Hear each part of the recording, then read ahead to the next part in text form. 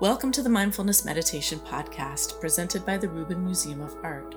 We are a museum in Chelsea, New York City that connects visitors to the art and ideas of the Himalayas and serves as a space for reflection and personal transformation. I'm your host, Dawn Eshelman.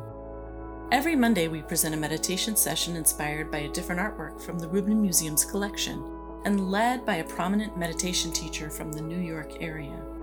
This podcast is a recording of our weekly practice, currently held virtually. In the description for each episode, you will find information about the theme for that week's session, including an image of the related artwork.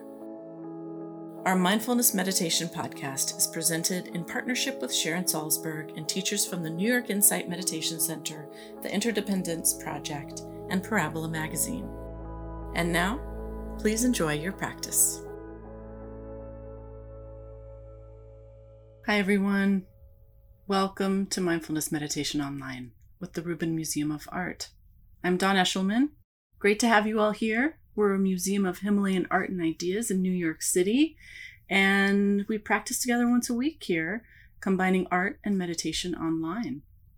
It's great to see some of you here in the chat saying hello, and as always, I invite you to come to the museum. We are open, and our staff is just the most thoughtful, caring group, keeping this space available for you in as safe an environment as possible. And come check out Awaken, a Tibetan Buddhist journey toward enlightenment, which explores the steps in the journey of self-knowledge and transformation from chaos to awakening and everything in between. It's a beautiful exhibition. Today, inspired by the exhibition and an artwork from it, we'll take a look together. We'll hear a brief talk from our teacher, the wonderful Sharon Salzberg. And then we'll sit together, guided by Sharon, for 15 or 20 minutes. So let's take a look at the art today. And this month, all month long, we are talking about wisdom. And this concept, in partnership with compassion, wisdom and compassion are often paired and spoken about as these two complementary skills that are really transformative for a practitioner on their path to enlightenment. And so this month we're thinking about wisdom and also what that means to meditation practitioners and how it informs our practice. So here we're looking at a page from a Perfection of Wisdom Sutra. This is a manuscript and a page from a manuscript. This is the Prajnaparamita Sutra, Perfection of Wisdom Sutra. This is from Tibet, 13th, 14th century. We're looking at pigments on paper, including gold and silver ink. And of course, this illustrated version here. So the Buddhist teachings were oral recitations, and they were written down in text known as the sutras, and also envisioned in images that accompanied them. And this is one of the earliest and most important, the Perfection of Wisdom Sutra. And this is meant to convey and portray these teachings that the self is a construct. And this is a concept that becomes developed and really supports the Mahayana movement. And the blue figure on the left is Vajrapani. Vajrapani is one of the earliest appearing bodhisattvas in Mahayana Buddhism and is a protector. On the right is also a protector. Let's take a closer look at that so you can see this beautiful white lion that Vajravana, the protector of the Dharma, rides. And on the left here, Vajrapani. All of these were created between 50 and 600 BCE in India and 600 CE. And there are 38 sutras in all. And essentially, Perfection of Wisdom creates an understanding in the reader's mind that allows for the recognition of all truths which have always existed but were unable to be seen because of ignorance or attachment or fear. And the hope for result is that this engages the reader fully in the discussion and encourages a significant change and awareness in one's spiritual perception. So let's bring on our teacher today, Sharon Salzberg, who will talk to us a little bit more about this idea of wisdom. She is the co-founder of the Insight Meditation Society in Barre, Massachusetts. She's guided meditation retreats all over the world for many years, and she's the author of very practical, fun, and funny and helpful books, including her latest, Real Change, Mindfulness to Heal Ourselves and the World. It's great to have you here, Sharon. You can find out all about what you're doing, which I know you're doing so much all the time, and have so many beneficial things to offer. And you can find out about those things on Sharon's website, SharonSalzberg.com. Thanks, Sharon. Thank you so much. It's wonderful to be with all of you. And I so enjoy reading where everyone's tuning in from, which is, such a widespread place. And somebody from Puerto Rico and Baltimore, it's so great. And welcome to everybody. And it's such an interesting topic as well to be thinking about wisdom, because I think the kind of common use of the word in English doesn't necessarily distinguish it from knowledge. And yet I think in the teachings, if not so much a distinction, you see an evolution, an evolutionary process where knowledge can become wisdom. So what is called knowledge actually begins with often looking at a text or having a conversation or listening to somebody give a talk or some way in which we absorb a concept. And this is considered a very positive thing. It's not a negative thing.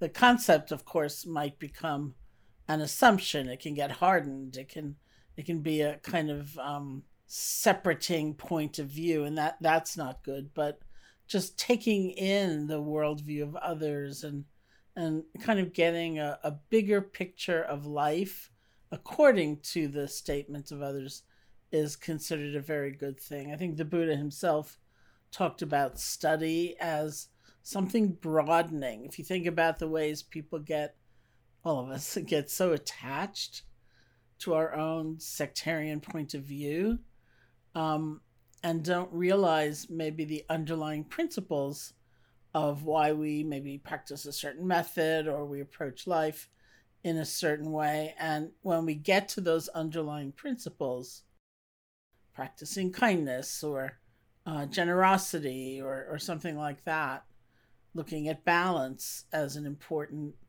way of development and growth. When we get to those underlying principles, then maybe we see, logically, we should see that there's more than one approach that can be accomplishing the same thing. And this is just broadening, it's opening in different ways. Or maybe we see the world depicted in a way that we're not awfully used to. We have families conditioning, we have cultural conditioning, we have our personal conditioning, and this too begins to form a certain point of view. And as long as we understand it is a point of view and we're willing to take in others, then that's fine. I think of certain schools of Tibetan Buddhism. They talk about people looking at the sky through a straw. And they say, wow, it's really big up there, really open, really expansive. But if they cling to only looking through that straw, then of course it's a very limited point of view. And every once in a while, something happens. We look at a piece of art, we read something, we have a conversation with somebody, or we hear a lecture or something like that. And we find, we're putting down the straw and we're taking a look and you go, whoa, that's really big up there. So that's the first aspect of knowledge. It's being able to take in other points of view, being able to take in information, being able to look at data, in effect, we would say these days. And the second stage is kind of taking a good look at what we've just heard or what we've just read.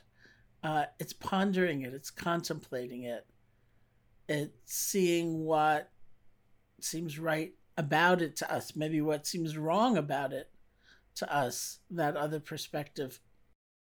And it's really, it's thinking more deeply. It's still like very much a thinking process. Like I've been thinking about the word wisdom since sometime yesterday.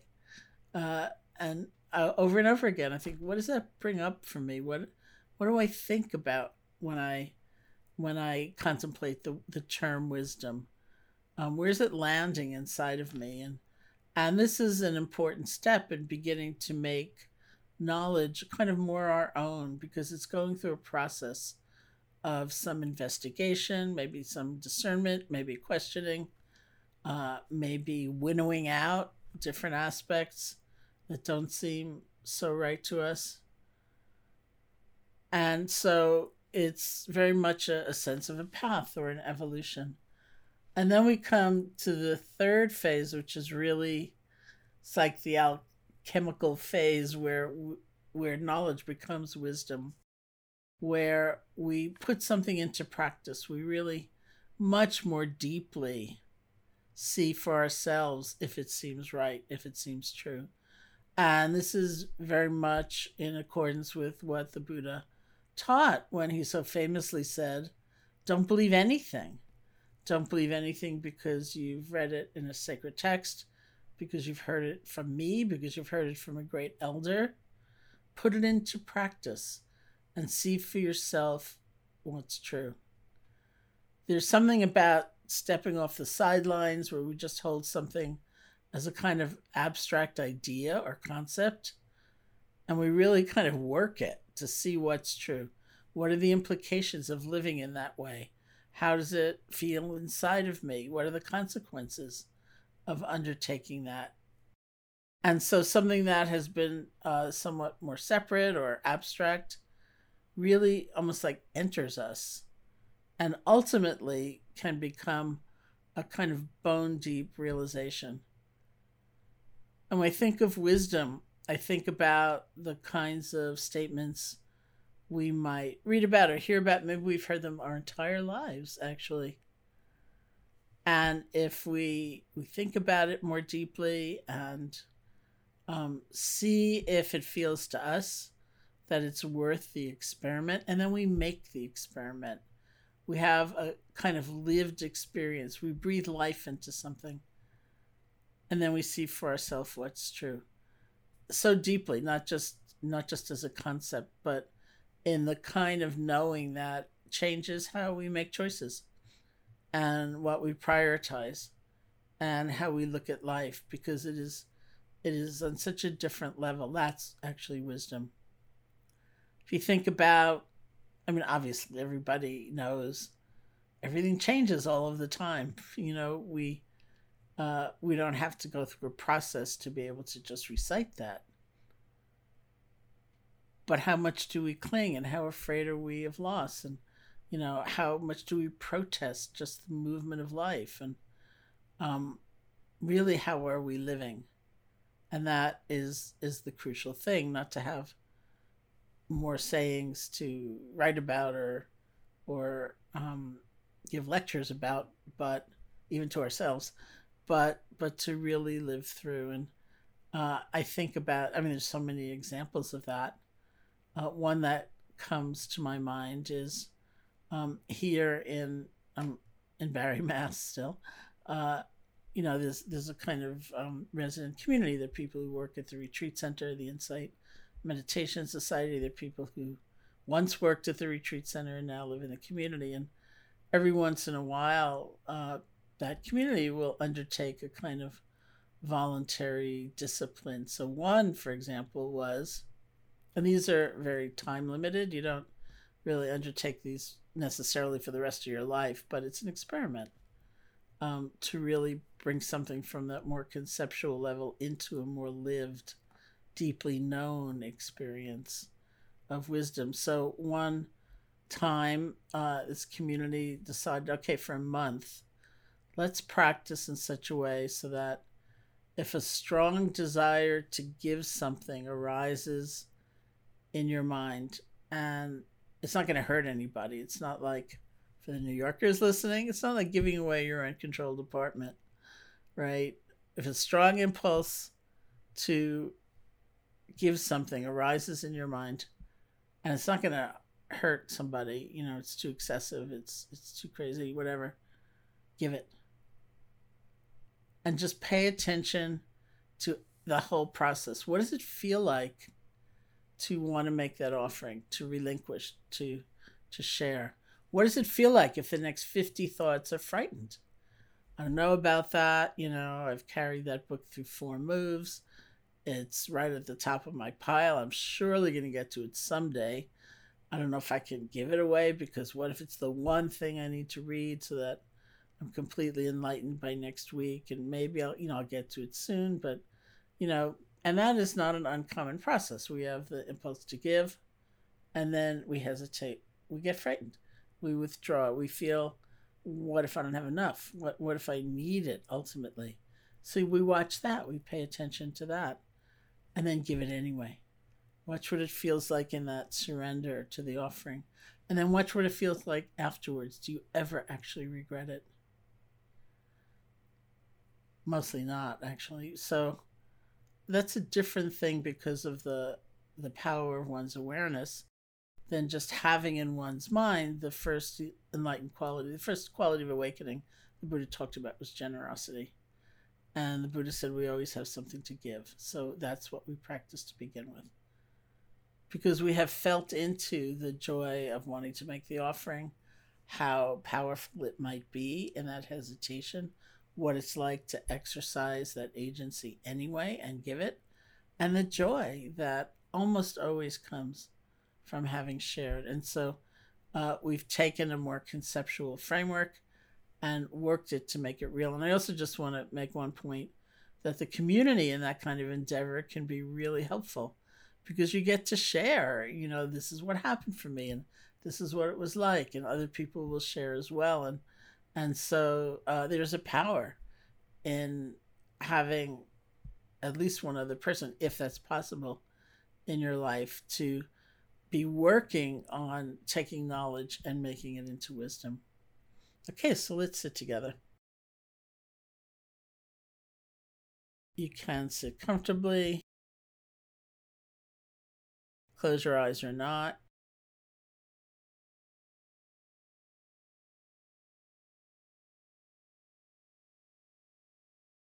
You can start by listening to sound, as we so often do. It could be the sound of my voice or other sounds. It's a way of relaxing deep inside, allowing our experience to come and go.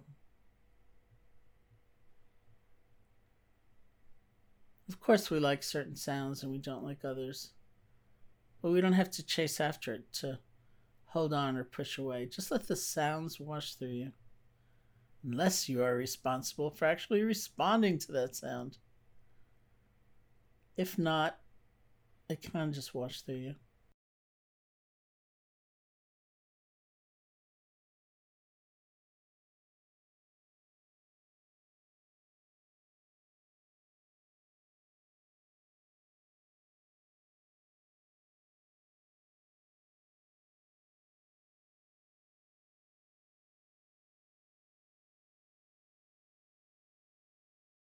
And bring your attention to the feeling of your body sitting, whatever sensations you discover.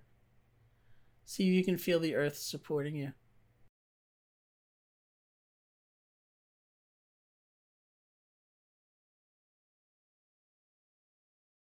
See if you can feel space touching you.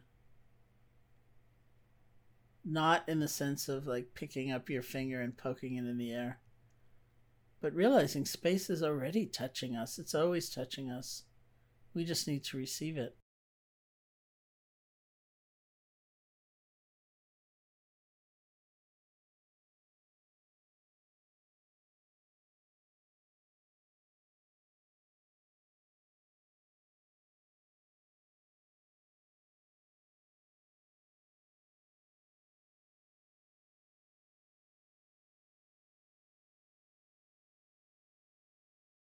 Bring your attention to your hands and see if you can make the shift from the more conceptual level, let go of fingers, to the world of direct sensation, picking up, pulsing, throbbing, pressure, whatever it might be. You don't have to name these things, but feel them.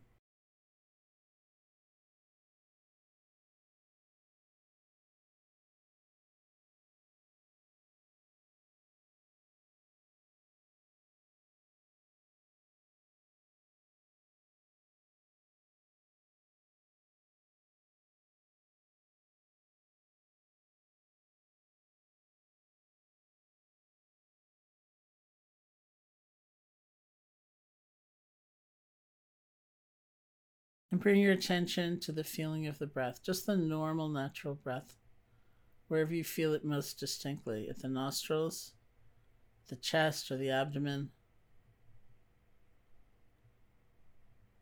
You don't have to try to make your breath deeper or different. And see if there's a place where it's clearest for you or strongest for you. Bring your attention there and just rest. See if you can feel one breath.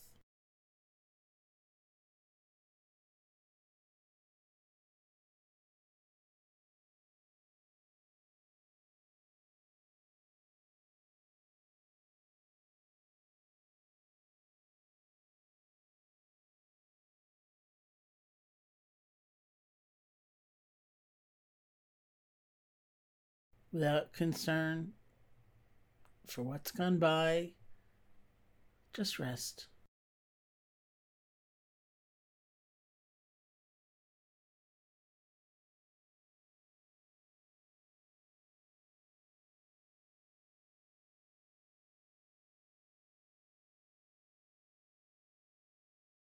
Without needing to be ready for what comes next. Just rest. It's just one breath.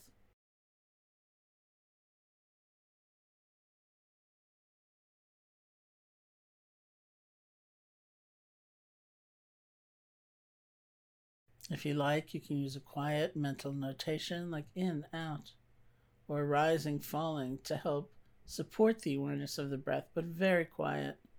So your attention is really going to feeling the breath, one breath at a time.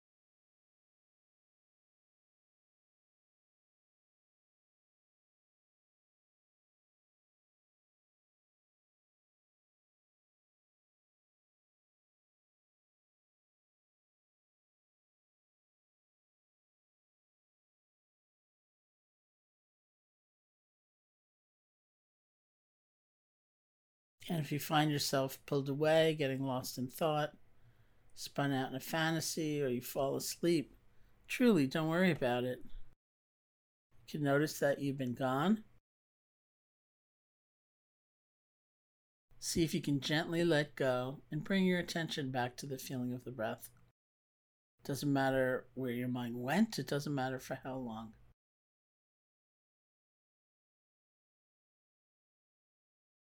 You can practice letting go and beginning again without so much blame. See what happens.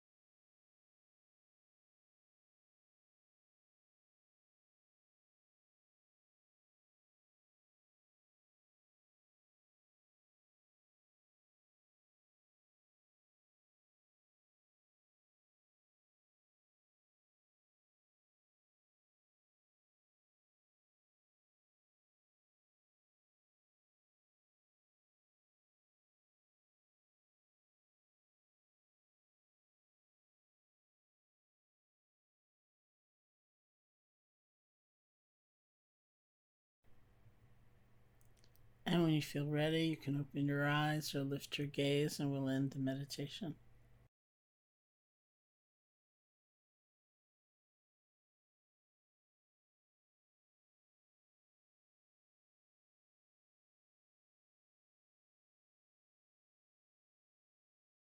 Thank you, Sharon. That concludes this week's practice. If you'd like to support the Reuben and this meditation series, we invite you to become a member. If you're looking for more inspiring content, please check out our new podcast, Awaken, hosted by Laurie Anderson. The 10-part series features personal stories that explore the dynamic path to enlightenment and what it means to wake up. Now available wherever you listen to podcasts. Thank you for listening, and thank you for practicing with us.